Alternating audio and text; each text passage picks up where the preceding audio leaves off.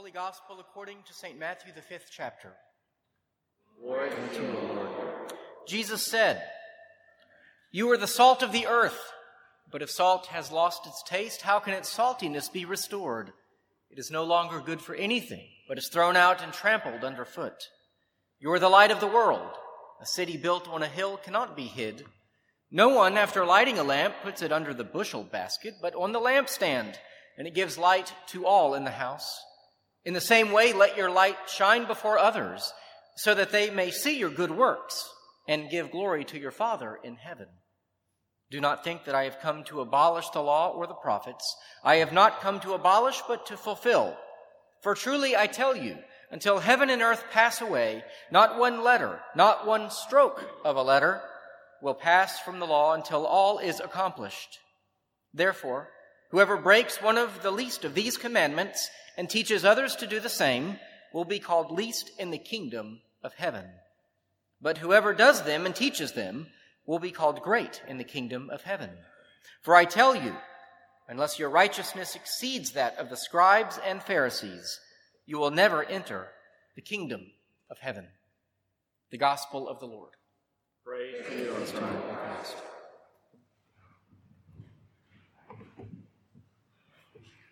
Grace and peace to you from God our Father and from our Lord and Savior Jesus Christ.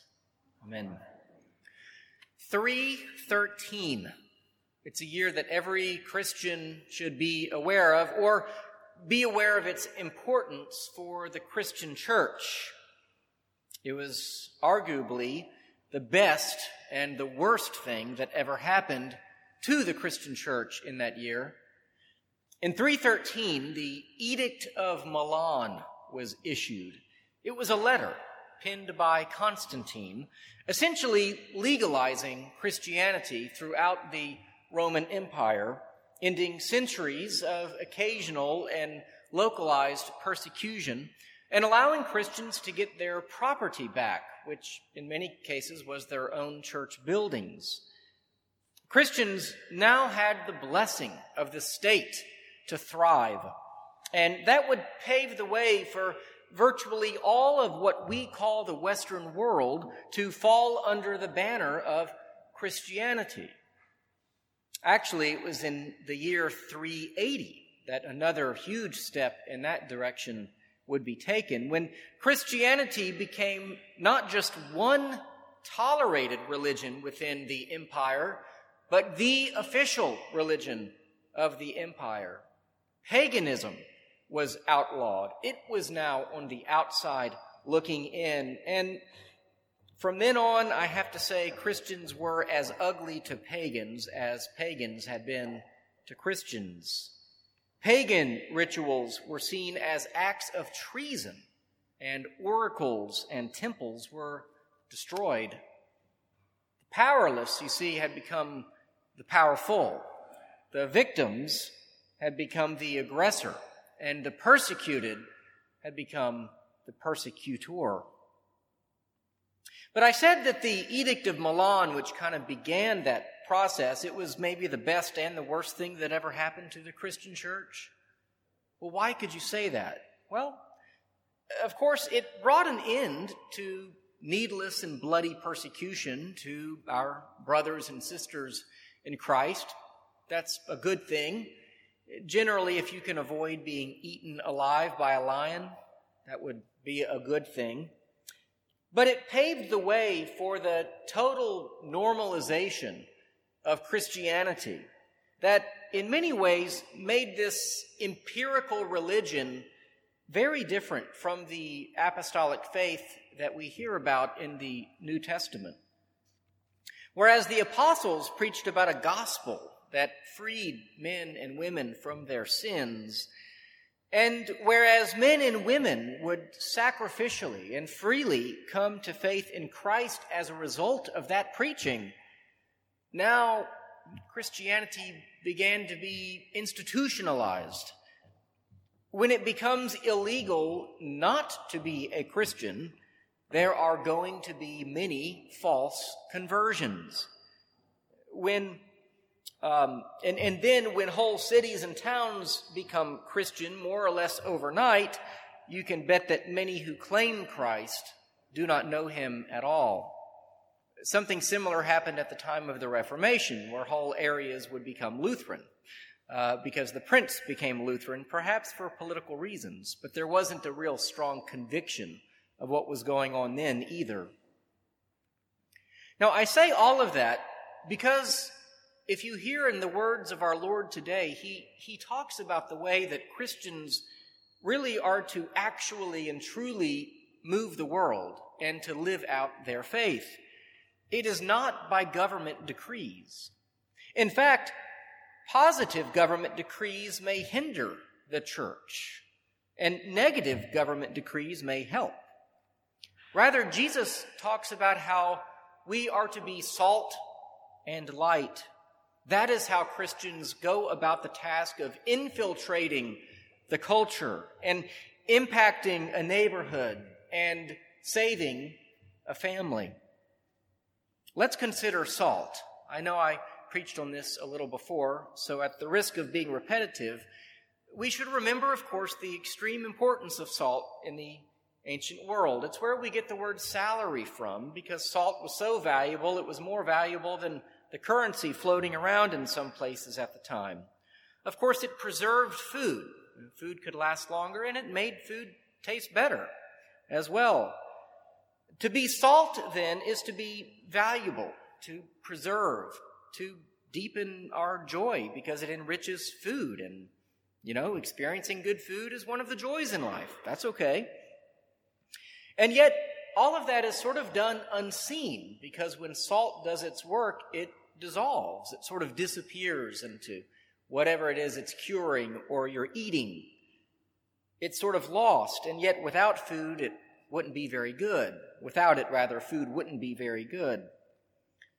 Light is maybe harder to speak to. You've already heard a good children's sermon about it, and I couldn't say it better.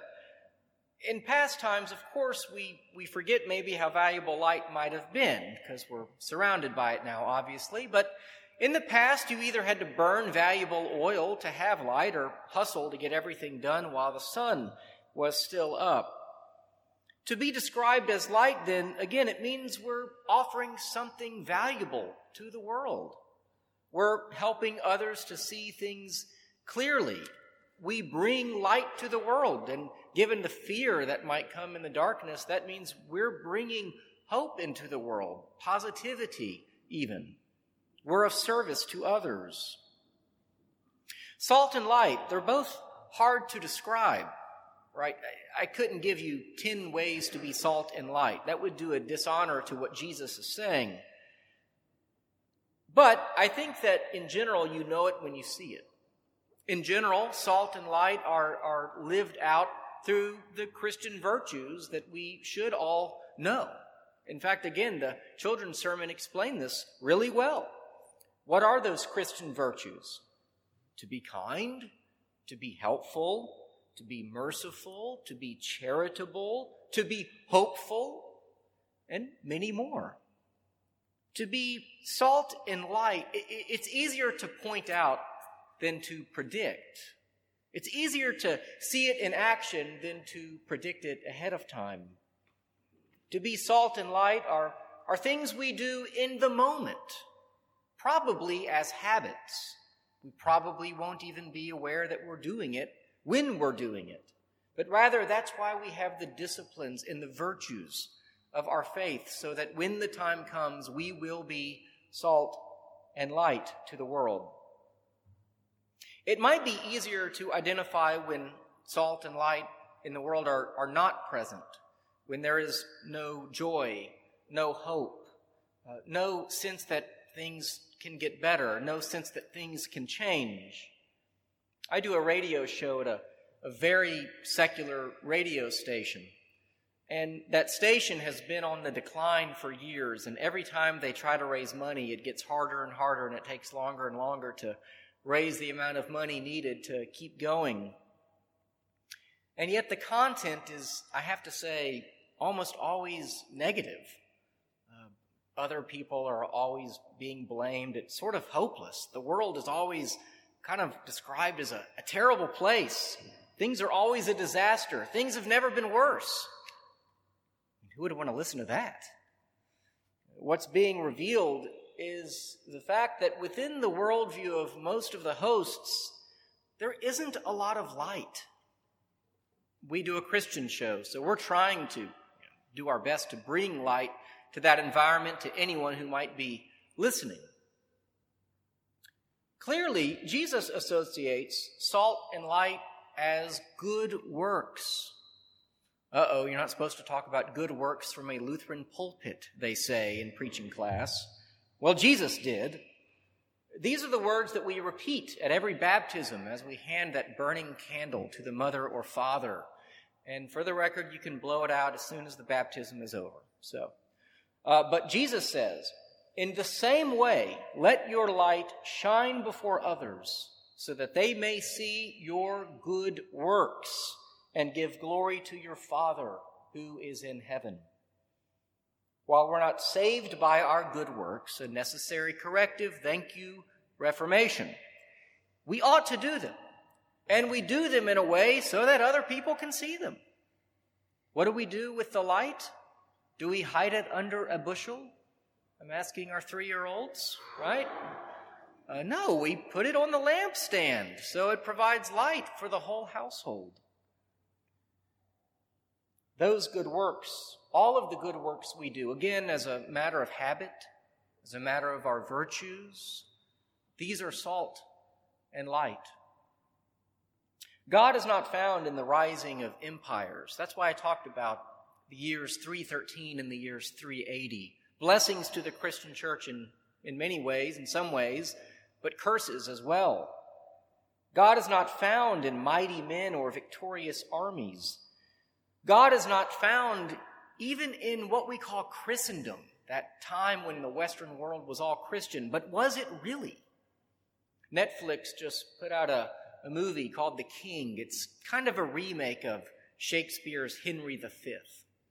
And it tells the story of this young English king who goes on to fight a critical battle, the Battle of Agincourt. I'm sure I pronounced that incorrectly. But here you have a Christian empire going to war with another Christian empire. Christians locked in battle, arm in arm. And for what? Was everything Jesus did in vain? Surely such battles and wars are avoidable. Well, what happens, of course, is that we forget. We forget the way that Jesus said we are to be followers of Christ in the world. We are to be salt and light, not to spread faith through conquest and destruction and empire building. I do not thank God enough for this vision. I don't. For the way that he has set before us. Violence and empire, these are usually the ways that are considered methods of progress. But Jesus proposes something completely different, and we ought to thank him for that vision, for that difference. You and me and every other follower of his simply goes about our life, and we ask, in each vocation of ours, how can we be salt and light to those around us right here and right now? Isn't that a better way than trying to destroy our way to prosperity or joy? And by the way, because you're not supposed to preach about good works from the pulpit, the second half of this gospel lesson, well, Jesus, he says we need to be more righteous than the scribes and Pharisees. Well, don't worry.